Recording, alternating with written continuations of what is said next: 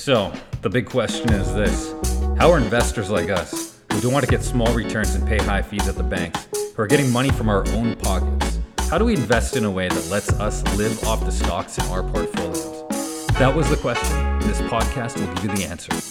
My name is Philip Wolgar, and welcome to Stock Investing Secrets. Hello, this is Philip Wolgar, and welcome back to Stock Investing Secrets. Today we're on number 10 of 13 in what to look for in a small cap stock, and it's research and development. Now, this only affects certain sectors of the stock market.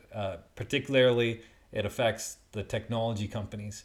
Now, these technology companies that are investing in research and development have a real yearning to improve their technology.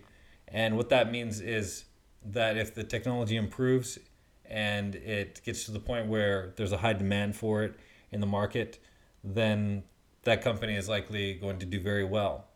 And if they're not investing in research and development, they're probably not keeping up to pace with what the competition is doing. And that could be an indication of what might be to come in the future of the valuation of that stock. Now, some sectors that might not be as relevant is real estate investment trusts. The banking sector, although you want to have those, I would say that it's important for big banks to invest in research and development. As far as the technology goes, they're becoming more of a technology companies now because they're having to compete with different things such as Bitcoin and NFTs.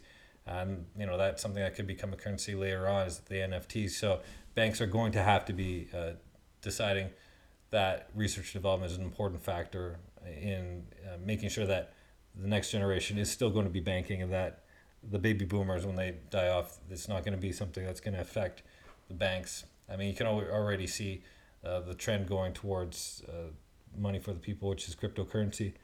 And so if banks don't keep up with that, if they're not looking into research and development, then that's an indication that possibly they might not have as many users in the future. You want to have them able to do things like have intuitive online banking.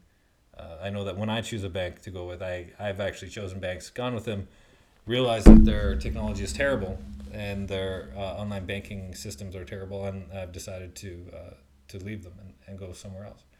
So it's important that the company that you're investing is investing in research and development. Take a look at a company like Tesla. If they didn't do it, where would they be right now? Their technology would still be from 2012, and probably it would be too expensive for people to own vehicles. That's why Tesla wasn't able to make money in its first 10, 12 years. It hasn't actually made money until recently.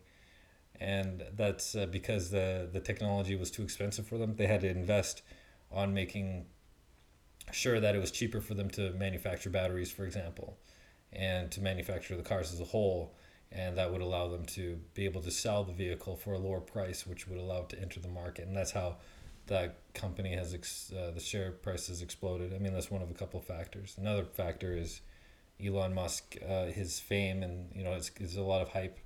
And that's why a lot of people are investing in Tesla. So I think it's definitely overvalued, and so it's something you might want to consider short selling. But if that company didn't invest in research technology, they wouldn't have been able to make a cheaper vehicle. That would have eventually led them to create a profit for their item. So take a look on the income statement at research and development expenditures. If there are none, that's not a good indication, particularly for a technology company, and that it could also mean that they want to invest in research and technology, but they don't have the cash flow to do it. So that is definitely a red flag. If they run out of money, a lot of companies, they could be doing great things, but they run out of money. Take SpaceX, for example. They just barely made it. I think it was the third rocket launch. They had no more funds. They just had enough to launch that third rocket. And the previous two exploded. It didn't work out, but that third one landed SpaceX $1 billion contract with NASA to deliver goods to the space station. So if that happened, that the company wouldn't have money to invest in research and development, probably would have gone bankrupt. So make sure that your companies that you're choosing are investing in research and development, or it's a good indication that they might not be here tomorrow. All right, thank you very much for listening to Stock Investing Secrets, and take care. Would you like to see behind the scenes of exactly what we do each day to grow our portfolios? If so, then go join our free Facebook page at facebook.com/stockinvestingsecrets.